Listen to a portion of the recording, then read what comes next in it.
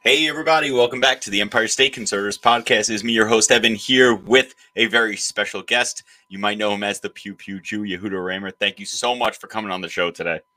Yeah, man, absolutely. It's good to be here. All right, guys. So before we get started, just a reminder, if you can, to please like, share, subscribe, all of that stuff to help us please break these shadow bans. We have been getting killed on social media for, I don't know, about 3 years now.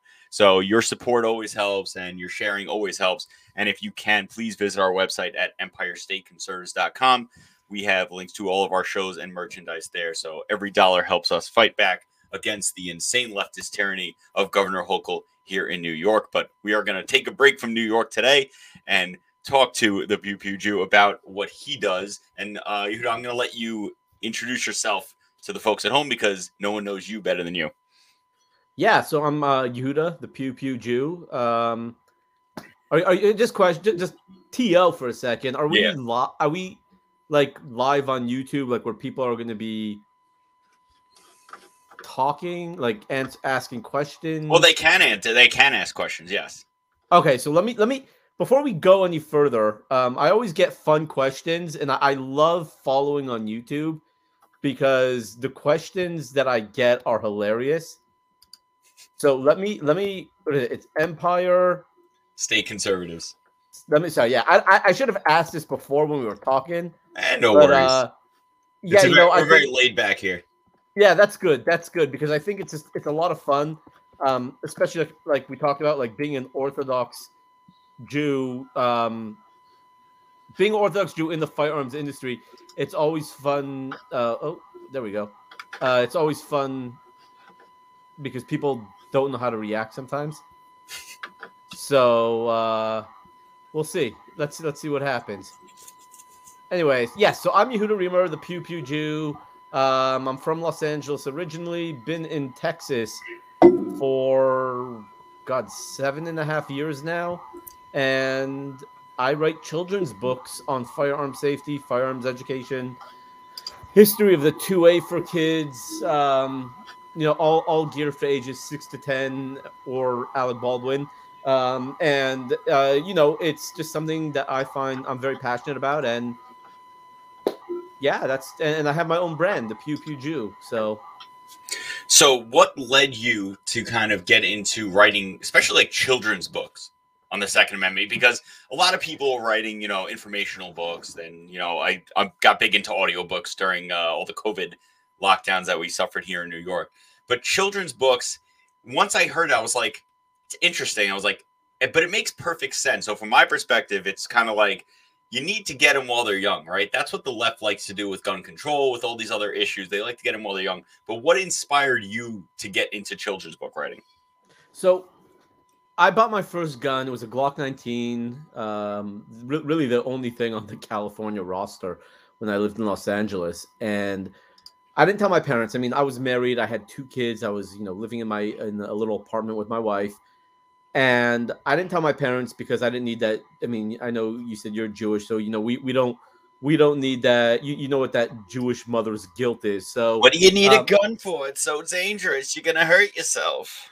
Thank God my mom doesn't have that accent. But if you're from New York, I'm gonna guess your mom does. But no, I didn't tell my parents because I just didn't need them harassing me. And then one night we were by my parents' house for dinner with my kids and my wife, and my younger brother was like, "Hey man, when are we gonna go shoot your Glock?" And my parent, I mean, right, like all younger brothers always like screw you over. It was literally a Chernobyl disaster, right? I mean, we're talking about a full nuclear meltdown. My parents didn't talk to me for days, almost weeks actually. And when they did, it was always about you, like, oh, we can't believe that you would own firearms. It's so irresponsible. I can't believe, but going on and on and on. And it kind of hit me. I was like, okay, look, I don't think it's irresponsible because I do believe a gun is just a tool. However, if I'm going to have a firearm in the house, I need to educate my kids. So that led me, of course, to the NRA, which at the time, this was around 12 years ago. So at the time, they still were good. And still actually doing things. And exactly. And I found the Eddie Eagle program, which is great. However, I realized I'm like, wait, there's so much more to gun safety than what to do if you find a gun somewhere it's not supposed to be. So from there, I went to the next best place for research, and I went to Amazon, and I was looking for a book that I can sit down and read to my kids. And I'm not talking about a book that will, for adults on how to talk to children, but strictly a book about gun safety for children. And I was truly blown away that there was nothing on the market. Nothing. And I was like, ooh, hey, I like writing. I've always been fascinated with creative writing. I am a loser. I used to write my own poetry. So, I've always enjoyed creative writing. So I was like, okay, I'm going to do it. So I was at and please do not judge me or act like me, but I was at Temple one night. I think it was like a Tuesday, Wednesday night. And in between, afternoon and evening prayers, the rabbi was speaking for like 15 minutes, and I did not like this rabbi. So I pulled out my phone. I'm like, oh, let me write my book right now. So while the rabbi's speaking, I have it's like my iPhone 5. I pull up a notepad, and I'm like sitting there like this, and in the 15-minute span that this rabbi was speaking, I wrote the whole book, and it sounded like crap, no question about that. But I have a very good buddy of mine who is still in the LAPD, and I'm like, hey man, I decided I'm writing a children's book on gun safety. Here's the manuscript. What do you think? And I mean, he read it, and he's like, dude, your book is absolute crap. But he said, but there's so much potential here. I'm gonna help you, guide you. And I love this guy. I mean, he's my age basically, but maybe a couple years older. But it was more along the lines of here's your constructive criticism. He really taught me the proper lingo in the firearms world, verbiage. What's what on a firearm. I mean, I own the gun, but I'll be honest, I hadn't done I didn't do my proper amount of education before I bought it. I went to the range, and I knew, don't point the gun at anybody. You always keep your finger off the trigger type of thing. But I had a lot to learn, and he really guided me. I sent it to another buddy of mine who is just a brilliant guy, and he did all of the punctuation and grammar, basically edited it for me. And I mean, it was. I'm making it sound so simple, right? I mean, it took me. I just wrote this book and just gave it to these guys. Bam, I'm a millionaire overnight with a kid's book. No, but it took me 5 years to get published, and in those 5 years, I had a huge book deal with a massive publishing house. I had an agent. The publishing house canceled the book deal, and then my agent dropped me all in the same day. And I was miserable. I was beyond depressed, because this is something that I really wanted, considering I've always enjoyed writing. I'm like, hell, I'm never actually, when I started writing, I was like, yeah, I'm ever really going to become a published author. But that's really why I wrote it. I wrote it to educate my children, but I also wrote it to kind of shut my parents up and leave me alone. It turned it from being fascinated with firearms and just being a casual gun owner, if you will, to really making this a passion and a job. So that's really why I wrote it, and why I specifically got into firearms books for children, is because no one else we're talking about no one in the industry was doing it. And even now, there's a few authors here or there. The two biggest names is Julie Golub came out with a book a bunch of months after mine, but our books are vastly different. And now Dana Lash just came out with a book, and I'm just going to say, even though they'll never admit it, even though they never told me this, and I never even had a conversation with both of them about this, but I'm just going to say I inspired them. I'll agree.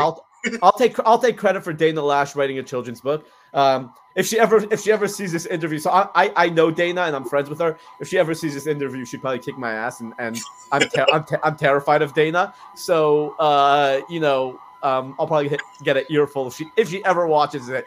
But no, it's as much as it pains me to see other people writing books on gun safety and two-way education, because it's like, no, I want to be the monopoly. I want to be the only one, right? But like, no, let's be honest. As much as I feel that way sometimes, it's so important to get as much information out there for kids and so many different dynamics, because the more pro-gun education we have out there for children, the more lives will be saved and the more we will be able to keep our country, on the proper path. No, and absolutely. And growing up in a Jewish household on Long Island, guns were essentially, yeah.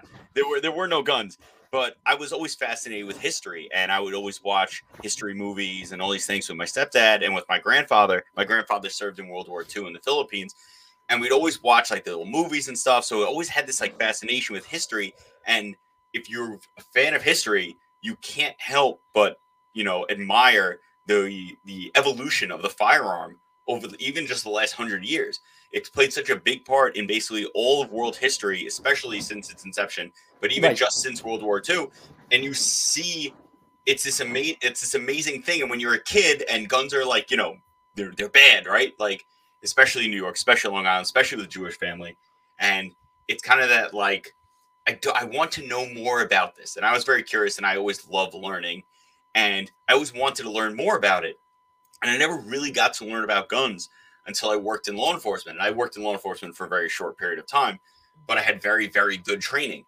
And I was able to learn a lot of good stuff. And being out of law enforcement, I was always seeking more of that training. And for adults, there's plenty of places to find training, right? I know people from Onsite Firearms who are amazing. There are plenty of people writing books for adults. We talked about Varg Freeborn. His books are absolutely amazing. It's more of some of it's mentality, some of it's how to seek out training. There's so much stuff in terms of self-defense, in terms of firearms for adults, but there really is nothing out there for kids. Right. And had I had that information when I was a child, I'm not saying that I would have turned out differently, but I might have chosen different career paths. I might have chosen to work in the firearms industry. There's other things that are open to kids, and when they don't understand what's out there, one, they don't understand what guns are, so they become afraid of them, right? That's the big thing that especially the left loves to use, right? It's a big scary gun. You got to be careful. These things are designed. They're just going to hurt you. Stay away from them at all costs. As opposed to what we used to do in this country, which was educate children on firearms usage, educate them on proper safety, and teach them how to use it responsibly. Yep. Where it's not this thing where it's this big bad gun, and it's like you have to understand this. Keep going. I'm just going to grab a tissue, but I have my ear pods in, so just keep on talking. I can talk from a distance. But like when I went to sleep, like most Jewish boys from Long Island, I went to sleepaway camp when I was younger, and I went in 1999, and they had gotten rid of riflery because of Columbine, and it caused this big kind of this downhill effect, right, of Columbine. Oh my God, we have to make sure that kids aren't around guns at all, as opposed to teaching kids about proper gun safety, about teaching kids about the sanctity of life and how dangerous these things actually are when used incorrectly. And instead of addressing the problems of mental health and all these other things, it became let's villainize guns. And I think it's done a huge disservice to kids as opposed to keeping them safer. No, 100% true. Look, I have a 12-year-old son who loves to go shooting with me, and not that I'm not going to admit that I do this, but hypothetically, this could happen in my household, where I have my EDC on me, and we come home after a long day, and I mean it's holstered and it's secure, and I'll turn to my 12-year-old. I'm like, hey bud, go put this upstairs in the safe. And he walks with, hypothetically, allegedly, he will walk upstairs and put the gun away safely. And, I have full and complete faith in him of doing the right thing, because he has been taught from a very young age all the rules of gun safety, and he takes it very seriously as well. Just yesterday or 2 days ago, I have no idea. I don't even know what day is today. I'm so lost on everything. Today is Thursday. Oh my God, it's Thursday. Oh God. I know everything kind of blends together. You know, I'm at home all day besides doing my work, you know, like running my brand, stuff like that. I have a 5-month-old at home with me all day. So So you were on my like just no sleep. yeah, I'm just I literally lose tracks of days. And I know this week on Monday, this past week, this week we're in right now, it was like Monday evening, and I'm like, oh my gosh, tomorrow's Wednesday. Hump day already. And my wife is like, should I tell you that today's Monday? I'm like, today's only Monday. She's like, yeah. I'm like, son of a bitch. And I'm just like, oh my God, no. And it was brutal. So like, yeah. This was just a couple days ago. You know, I'm teaching my son now to strip down all the guns and then properly clean them, and it's great. It's great. I think it's important. They need to know. So yeah. Yeah, and that's what we were told when I was in the academy. The guy told us, he goes, listen, I have kids. The first thing I did when they were old enough was I unloaded them all, make sure they were open and safe, put them all out on the bed, goes, here, touch them, and then we're going to talk about it. Touch them all you want, touch all the guns, doesn't matter. And it takes that mystique away, right? Because Absolutely. all these things you hear about kids accidentally shooting each other or accidentally shooting themselves, it's, oh, dad has a gun in the closet, but we're not allowed to touch it. Oh, I'm going to go touch it now because they're not home. Right. When you take that away and they understand that it's just another tool. It's just, you know, it's something to be respected and to be learned about, but it's not this mysteriously magical thing. You take away that thing where they want to hide it and then handle it improperly. So, but it's not only that. It's not only that, right? Like I have a lot of friends, and I get these questions all the time. I get questions from my friends saying like, hey, you know, we got a gun, we got a small safe. Where do you think is the best place to put it? I'm like, wherever you think. They're like, well, we don't want the kids to know about it. I'm like, why? Well, because then they're going to be interested in touching it. I'm like, no, they're not. If you educate them, no, they won't. I have a 5-year-old who's literally Satan's spawn, and the kid is just an evil little genius. And I don't get me wrong, I love this kid more. I mean, he obviously. I know you're not supposed to have favorites, but you know, this kid is just like, everything that comes out of his mouth is either brilliantly funny or just like brilliantly evil. Like this kid is just, my wife and I can't keep up with him, and like, he knows where my guns are. He knows where my safes are. I mean, all my guns are locked up in the safes, but he knows exactly where everything is. And if he ever wants to see a gun, all he has to do is like, Daddy, can I see your new AR? Daddy, can I see your gun that you carry every day? Absolutely. I take it out. I clear it, show him that it's clear, and then I proceed to hand him, you know, my 5-year-old firearm, and he sees it. He knows the finger, you know, to keep his finger off the trigger.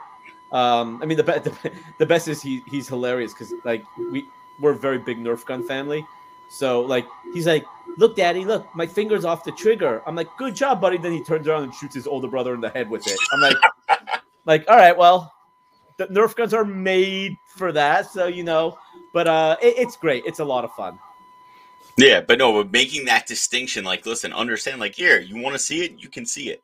It's not something that you have to hide and then you have to be like doing this on your own. It's, we'll do this together so you understand what's going on. Exactly. And that's probably the best way to take away the mystique by getting them involved. If I ever clean my my guns, my kids love snaking the barrels. They love it. They like just putting it in and out and making sure it's clean. Then it's really cute because in Texas, you know, when it's like a nice day outside, when I'm cleaning the guns, like I don't even know if they really know what they're doing. They just are copying me. But like they'll take the barrel and like hold it up to the light to make sure there's no little, you know, residual like crap inside, and it's really cute to see. But they're understanding, they're learning, and you know, I have a 10-year-old daughter who has her own Davy Cricket rifle, and God, she loves shooting. And she's 10 years old, a little 10-year-old Jewish girl, right? You know, like my daughter is like a hell of a lot more religious than I am, right? like like she's only 10, and I mean, like the modesty. I don't know how what your background is in terms of your Jewish education, but the word tzniut, right? Like modesty, and so like my daughter will only wear sleeves below her elbows and skirts below her knees. She will not wear pants or tank tops or anything like that.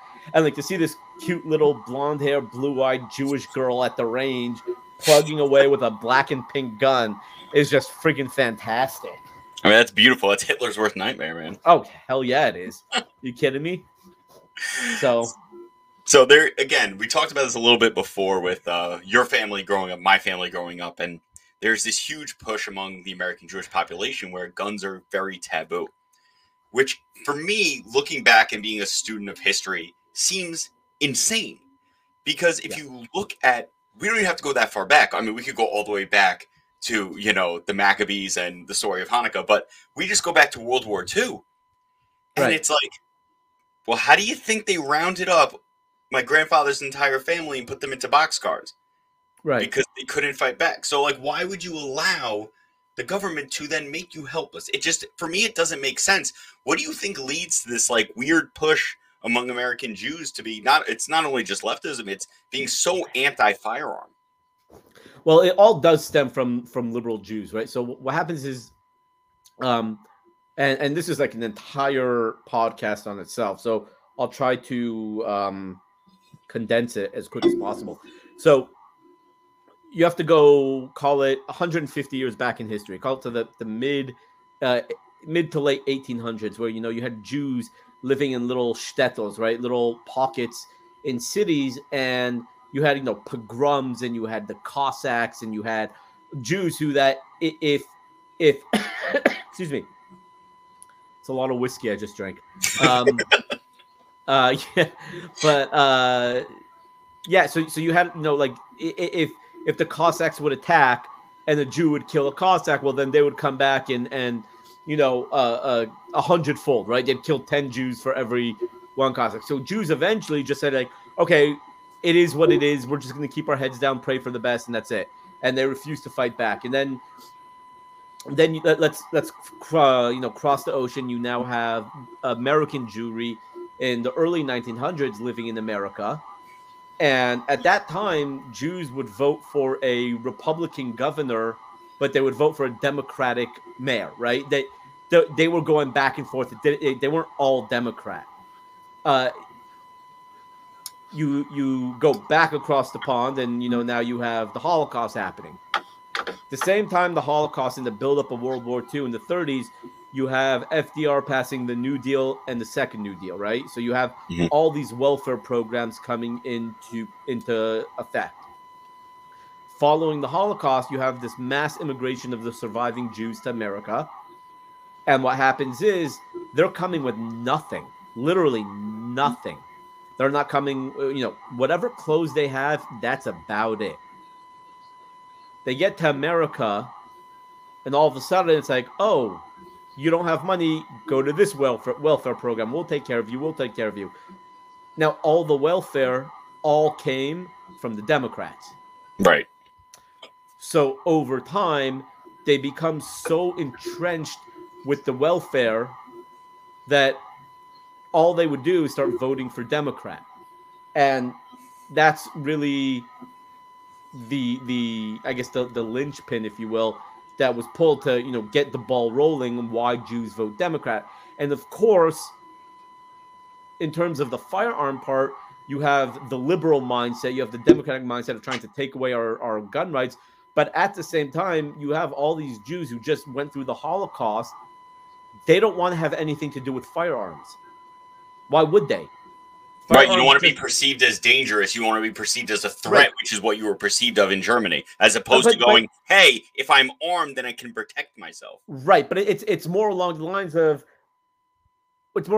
like, okay, like I'm sure, like most guys, right, like you've had one too many drinks one time, right, and like no, never, I've never, right, says the guy who just finished the whole whiskey. If my mom hears this, I've never had too much to drink ever in my life. Never, I don't drink alcohol. I definitely need to just finish a beer. Manischewitz life. So No, so right, so now you have you have, let's say you have like one crazy bender one night, right? And like the next day you're like, dude, I am never drinking a thing in my life again. Right? So it's the same thing, right? Like now, yes, I'm not comparing getting trashed to the Holocaust. However, my point is that you have these Jews who just witnessed what the gun could do to them. They want to have nothing to do with firearms. They don't want to see another firearm for the rest of their life. Between that and between all of the welfare and the New Deal and coming over and that democratic control that they got, held over them, that's what happened. Now, this is not a blanket statement what I'm about to say, but it happens to be most Reformed and conservative Jews. And when I say conservative, I don't mean politically. I mean religiously conservative versus Orthodox. So most Reform and conservative Jews, in a lot of cases, tend to be more liberal, tend to be more anti-gun. Orthodox Jews tend to be more pro-gun and pro-Second Amendment. But even within the Orthodox Judaism, you do have Jews who are anti-gun, but a majority of them are either we're pro-2A, we understand what it's there, but we just don't want to have anything to do with guns. You have your, we're gun owners, but we don't talk about it. We're closet gun owners because we don't want to become, we still want to have friends come over on Shabbat and have, our kids have play dates. And then you have the few who are, out there training and stuff like that. And then you have the ridiculously few, and I'm talking about like 5 people in all of America, like who are outwardly calling calling for Jews to defend the Second Amendment and get involved, and get out there. So I'm going to introduce you to a really good buddy of mine. He goes by the Tactical Rabbi. He's actually in Pennsylvania. He is a firearms instructor, a Chabad rabbi. This guy is crazy too. So you'll get him on the show too, and absolutely. He can talk more on the tactical side, where I do a lot more of the 2A advocacy. This guy has more certifications than I don't know, but someone out there. And it's you explained it very, very clearly, and in my head it always just didn't make any sense because I'm a very objective person, right? I'm a very results-oriented person. If I see a problem, how do we fix that problem in a rational way? Okay, Jews were defenseless during the Holocaust. How do we fix that? By not being defenseless. Right. It's kind of like that old saying, like, oh, the sheep got rid of their teeth because they thought they saw the wolf had teeth too. And it's just like, it doesn't make the wolf less dangerous if you get rid of your teeth. So disarming yourself is not going to make anyone else less dangerous. No, it's not. And I actually talk about this extensively because, I got into a lot of hot water, earlier this year when Israel and the Palestinians had their back and forth for the 3-4 weeks, whatever it was. And you see all these Jews posting, blue squares on their social media or changing their Facebook icons to I stand against anti-Semitism. So I wrote this entire scathing article calling out all these people. I'm like, first off, posting a blue square means nothing. Well, no, we're bringing awareness. That's the worst. I hate when people say that. Right. So I'm like, we're bringing awareness. To who? To who? Right. So I'm like, to who? Like, well, to the people of Israel, we want them to know that we're thinking of them. I'm like, first off, trust me, they can care less. No, they can't care less. I'm sorry. Nothing. They do not care that you're posting a blue square. I said, do you want to help Israel? I said, for the millions of people, millions of Jews across the world who posted a dumb blue square, how about you donate $18 to Friends of the IDF or Magen David Adom or Hatzalah United? You could have raised $20-30 million in a matter of a week. And that would have been so much more helpful to Israel, and they would have appreciated that a hell of a lot more than the blue square. And then I went after the people who changed their icons to I stand against anti-Semitism. And oh man, I had people in my community pissed off at me. Like, well, we're just bringing awareness. We have people that didn't even know anti-Semitism existed. I'm like, well, then you got to hang out with different people because it's been here for 3,000 years. It ain't going anywhere. Well, we're just bringing awareness. I'm like, really? Good. You brought awareness. Now, what are you doing to combat anti-Semitism? We're bringing awareness. I'm like, good. So you're just making yourself feel good. You're pandering and you're virtue signaling, right? You're patting yourself on the back, saying like, oh, look at me, I'm doing something. I'm like, no, you're not. You're not doing a damn thing. I said, look, anti-Semitism is here to stay, right? Okay, no matter what you do, no matter how many people you get fired, no matter how many times you get a company to how many times you go after Ben and Jerry's to get rid of the whole BDS crap, right? No matter what you do, anti-Semitism is here to stay, right? We have the phrase in Judaism, right? Esav Soneas Yaakov, right? The Esav, I don't know how you say his name, but the brother of Jacob, right? Will always hate Jacob, right? Esav will hate Jacob. We've had that for 3,000 years. It's not going anywhere. The only way to curb, and I'm using the word curb and not stop, the only way to curb anti-Semitism is to arm yourself. And what that means is, I know you're in New York. If you can't, because this is people ask this, right? It's like, if I look at a gun, they might lock me up. Exactly. If you can't carry a gun, carry a knife. If you can't carry a knife, learn martial arts. Too expensive? Buy a Louisville Slugger, right? Do something. The only way to curb it is to make them more afraid of us. Make them more afraid of attacking us, thinking that they will get hit back. That is the only way you will curb anti-Semitism. It is the only way that Jews will have a fighting chance in this country. Or until the Messiah comes, that's it.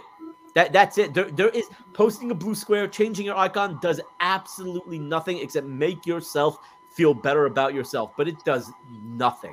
But that's that liberal mindset, right? It's literally that meme. It's I'm helping.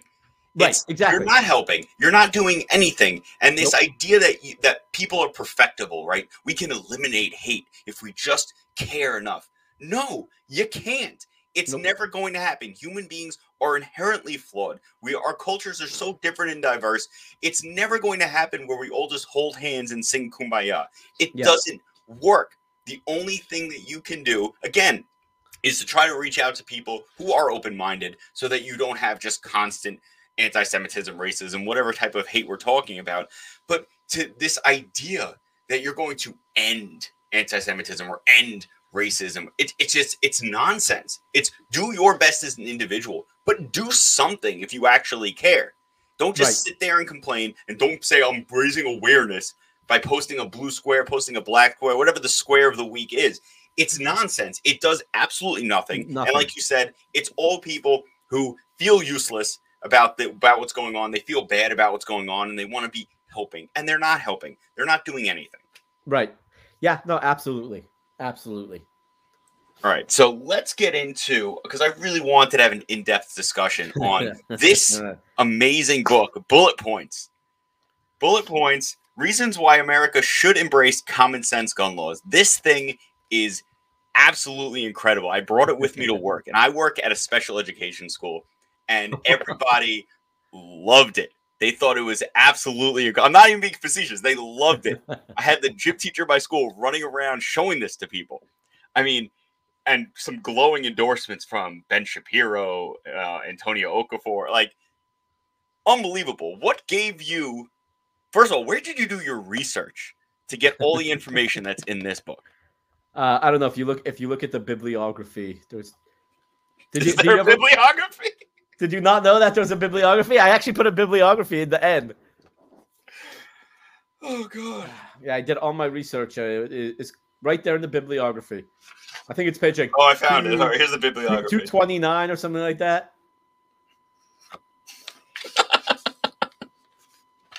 So the bibliography consists of, for those of you not watching, I'm just going to read it out loud for people.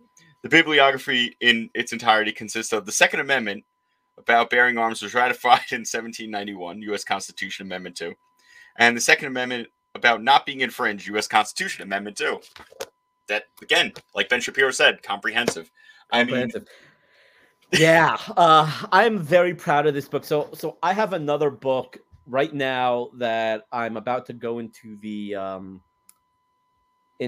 illustration phase. Another kid's book, not dealing with guns, but dealing about patriotism in America. And that one I'm hoping to be out in around June. But this book kind of took precedence because I thought about it, and Michael. I guess at this point, like the cat's out of the bag, right? Like everyone knows what this book is to the most part, right? So it's a 220-page book of blank pages, right? There are no reasons why America should embrace common sense gun law, and honestly, I don't even remember how the idea popped in my head. I mean, I know Michael Knowles has a book, Reasons to Vote for Democrats, which is the exact same idea. Which that's where I'll give Michael Knowles full credit that his book inspired mine, especially because we always hear people say in the gun industry, right? Like every gun law is infringement. So and we also know that the term common sense gun law is really code word for gun control and gun confiscation and getting rid of all the things that we love and hold dear with the Second Amendment. So I think it was like one day I have this one buddy. I don't know if you follow him on Instagram. You'll see me talk about him constantly. Getting Triggered USA. I think I do. Okay, so this guy he is one of my closest friends in this entire world. I mean, I talk to this guy, whether it's by phone or text message. I talk to this guy, and I'm not even lying, every single day for the last like 2-3 years, maybe 4 years even. Every single day of my life, I've talked to this guy, and he is a brilliant has a brilliant eye for graphic design and art, but he also is incredibly witty, and he comes out with memes that are just way above people's heads sometimes. And I got to tell him, like, people are stupid, so you got to like dumb down your memes.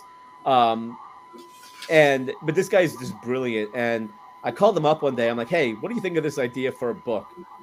And he goes, dude, that book should take you 2 weeks to put together, not even. I'm like, I know, I just have to come up with the chapter titles. And that was literally, I think, the hardest part of writing the book, or should I say compiling the book, was coming up with chapter titles, because you really wanted to hit the chapter 1 is AR-15s and other assault weapons.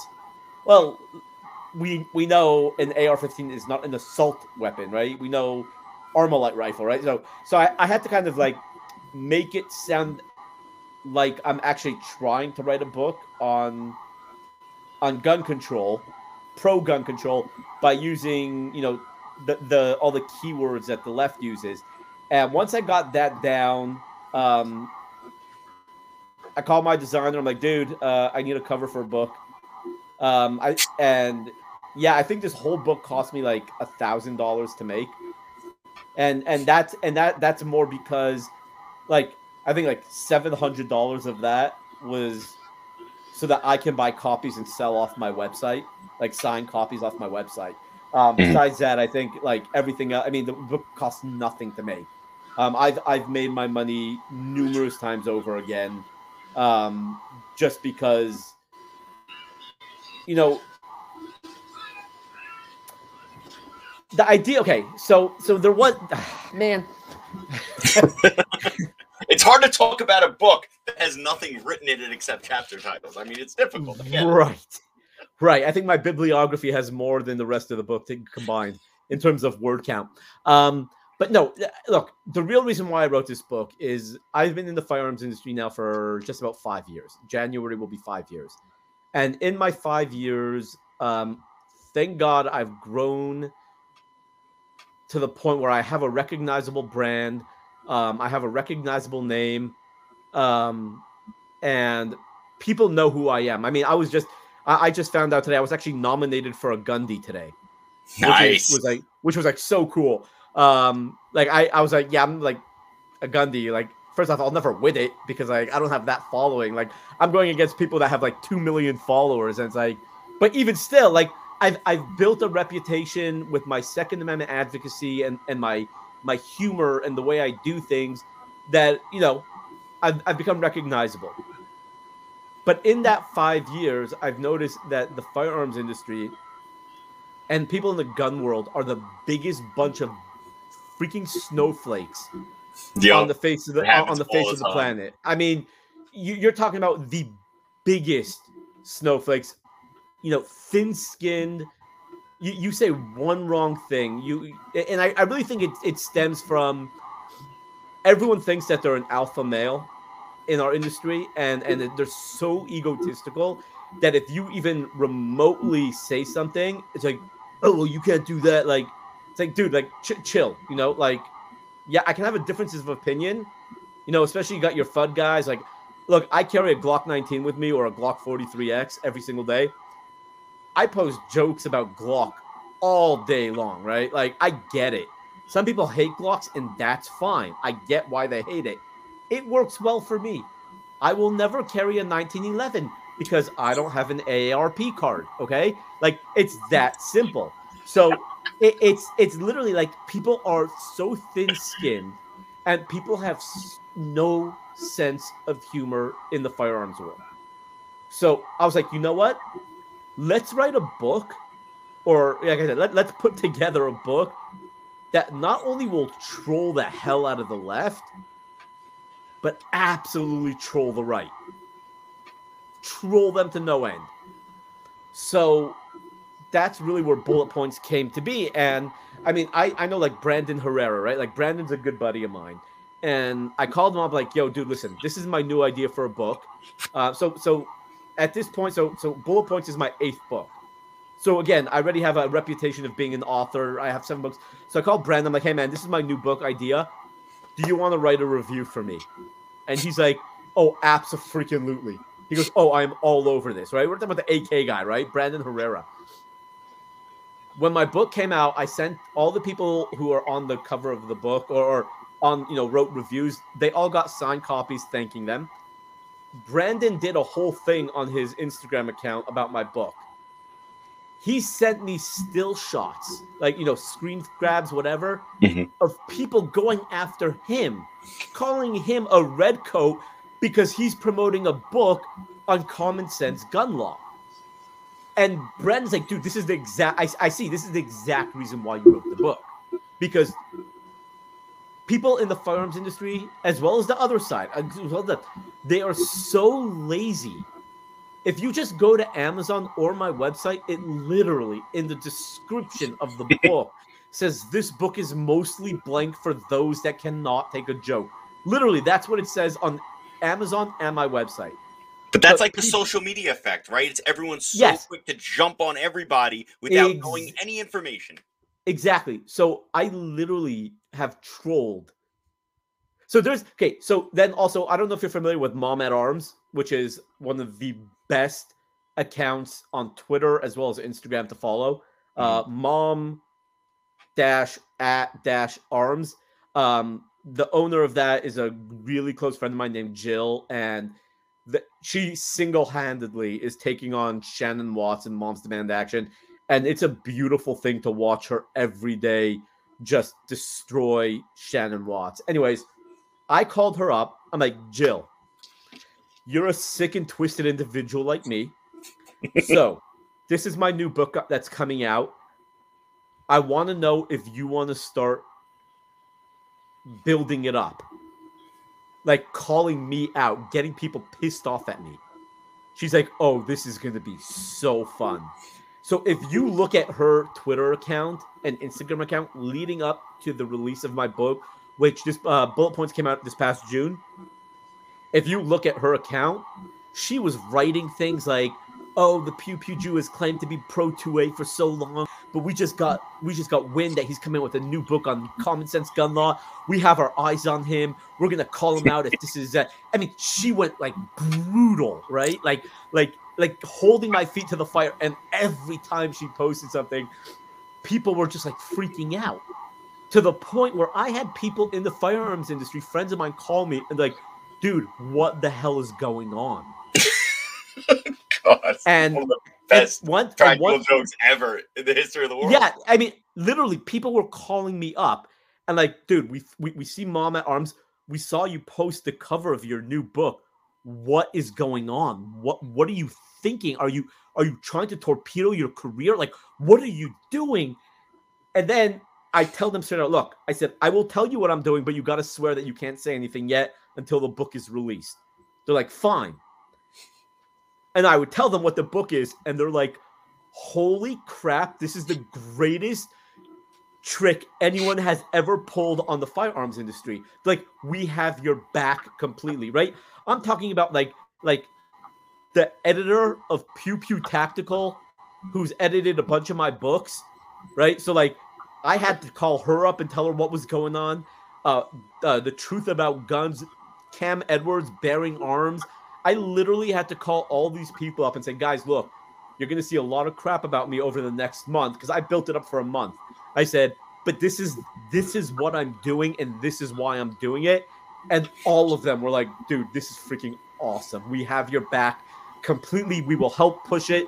We will build it up saying that you're a horrible person, and then we will correct everything. Like, everyone wanted to be part of this whole build-up. And it came out like I still have the best is there are people in the industry, or I can't say in the industry, just in the gun world, right? Who have bought the book, saying like, hey man, you know, we're gonna give your book a chance, and we just bought a blank book. They're like, dude, we get what you're doing, but it's not even funny. And I'm like, yeah, you just don't have a sense of humor, and you just got played royally, and you just can't hack it, right? But then I have some people who are like, hey, listen, we have been following you since your first book. We saw that you came out with this book, and it was pissed us off a little bit, but we decided to support you. We bought the book, and you got us. You got us bad, and it was awesome, and we love it. And we bought books for our anti-gun sister-in-law and my dad, who's pro-gun. Like, you had some people who are just like, yeah, you got us. Like, great practical joke. You trolled the entire the entire gun industry, as well as trolled the entire left. And that's really where the book came out, is that like, you guys got to laugh. You guys just like, we need to take ourselves less serious within the industry, right? I'm not saying don't drop your guard with, all the ones that are coming after our 2A, but within the industry, it's like, guys, just have a good time. Like, we can accomplish so much more. I got like 30, 40 big names in the industry to all come together to help promote this book, because they saw the hilarity in it. Like, if we can do that more, if we can get people to stop being such alpha male, egotistical, or not just alpha male, alpha female, whatever it is you want to call it, but like, to get everyone to like take a chill pill and just say, you know what? This is funny. This is a great troll. Let's do it. But so many people are doing that all over the place. It's like, again, it's a social media effect. It's there's not enough to share, right? Give 1 second. Yeah. Where's what? Oh, you're going to bed? Oh, is that the first one? No, hold on. Sorry, my 5-year-old. There you go, bud. Have a kiss goodnight. I love you. That's Satan's spawn right there. Hey, Satan. Close the door. Thanks. Yeah, that was my 5-year-old. That was Satan's spawn. But it's that social media effect, right? It's that same lie about like wealth, right? There's not enough to go around. There's not enough followers to go around. So it's if someone's supporting me, but some people are supporting you, now it needs to become a whole issue. And we saw it with people going after Larry Elder, and I'm like, really gonna go after Larry Elder? Like, Larry Elder's been in the conservative movement since like before I was born, people. Like, right. It just needs to be more about unity on our side, because the left does such a good job of bringing all their side together, right? Whether it's through hate or lies or whatever it is, they're about unifying against us.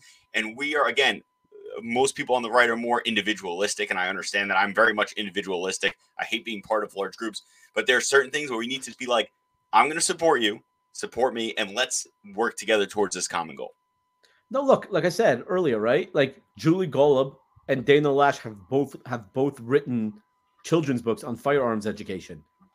I have promoted both those books. Like, I'm not in a competition with them. They are doing good work. Why would I not promote that? Does that mean I might lose some sales? Yeah, it does. But at the end of the day, are you in the firearms world? Are you in the Second Amendment world because you're here to make a buck? Or are you here because you're defending the 2A? Right? So that's what people need to think about. Right. So this book right here, this is my book, 105 Explosive Gun Jokes. Okay? I wrote this book. Yeah, exactly. I wrote a joke book. I wrote that book because kind of the precursor to bullet points. I wrote it because people don't take themselves seriously. And I was working at a gun store and they were showcasing the book, and this older gentleman walks in and literally stands there for 30 minutes and reads every joke in the book. And not knowing I was the author, I turned to him like, hey, what do you think of the book? He goes, I don't like it. I'm like, okay, can I ask why? He goes, some jokes I understood, some jokes I didn't understand, and some were just not funny. He goes, why would anyone write a book like this? And I'm like, because of people like you. Because you don't have a sense of humor, and that's why, right? I will tell you, a question that I'm asked all the time is, what's my favorite gun company? And when I tell people my answer, they are shocked out of their mind. But then when I explain my reason, they're like, okay, that actually makes perfect sense. My favorite gun manufacturer out there today, hands down, is High Point. Right? Exactly. You're laughing. Like, right? And I will tell you why. If you make fun of Glock or HK or Smith & Wesson or you name, right? FN, you name the brand. They get their panties in a bunch and get pissed off. High Point knows the guns they make, knows the reason why people buy those guns, and they own it. They absolutely own it. You can make as much fun of them as you want, but there is a reason why High Point is still in business. Because people who are going fishing and want a $150 handgun to put in their tackle box in case the boat goes over, that's why High Point's there. For people that just want a firearm because they can't afford an HK or an FN, which is most people. Right. But I'm saying High Point understands that. High Point knows what they make and they own it. And you can come after them as much as you want. That they don't even flinch. And they have a great sense of humor. One of my jokes in the book is, why does the Navy love High Points? The answer is because they double as anchors. Right? Right? So it's a funny joke. Yeah. At the last SHOT Show 2 years ago, right? I guess 2020, I literally went to the High Point booth, opened the joke book, took a picture of the joke with the High Point sign in the background. I posted it on my Instagram account. Not only did High Point like it, not only did they start following me and repost my post, they came after me and started joking around about me. And I'm like, you know what? Boom. That is why High Point is my favorite gun manufacturer. Because they have a sense of humor. They don't let things bother them. They do their thing, and they know what their clientele is, and they own it. And you tell me one other company in the firearms industry that does that. No, I couldn't tell you. But I think that's a good spot. Up against the box. So I think ending with a talk about High Point is a great spot to end our little push guns in here. But why don't you tell people where they can find your website so they can support you and all your social media so they can then follow you? Yeah, and so for sure. Really, it's super simple. Across the board, the Pew Pew Jew. It's thepewpewjew.com. Twitter is the Pew Pew Jew. Instagram is the Pew Pew Jew. If you're looking for my books on Amazon because you're too cheap to get signed copies, you do have to type in my real name, Yehuda Reamer, on Amazon. It's not under the Pew Pew Jew. But besides that, just type in the Pew Pew Jew, and I'm kind of everywhere, right? I'm everywhere. Yeah. So my co-host Gabe can take a lesson to you in keeping it simple, having one tag for everything and not 30 different handles. So, guys, that is our show. If you can, please support Yehuda in all that he does. It is very important, especially for our 2A movement that's going on. It is constantly under attack. Once again, always support him. Everyone else who is working, Firearms Policy Coalition, everybody who works in order to secure our rights for the Second Amendment. Once that's gone, the country is essentially done, and we will be in deep, deep crap, guys. But if you can, like, share, subscribe this episode, share this podcast with someone who is like-minded, or even someone who is open-minded, or even someone who hates guns or hates conservatives and you just want to piss them off. Please share that with them so they can, write me an angry email or really angry comments like they usually do. And make sure to visit our website, EmpireStateConservatives.com. Find us on any podcast platform, Empire State Conservatives Podcast, on Facebook at Empire State Conservatives, on YouTube for the time being until they decide to kick us off at Empire State Conservatives Podcast. And for that, everybody, stay safe. Don't let fear take your freedom.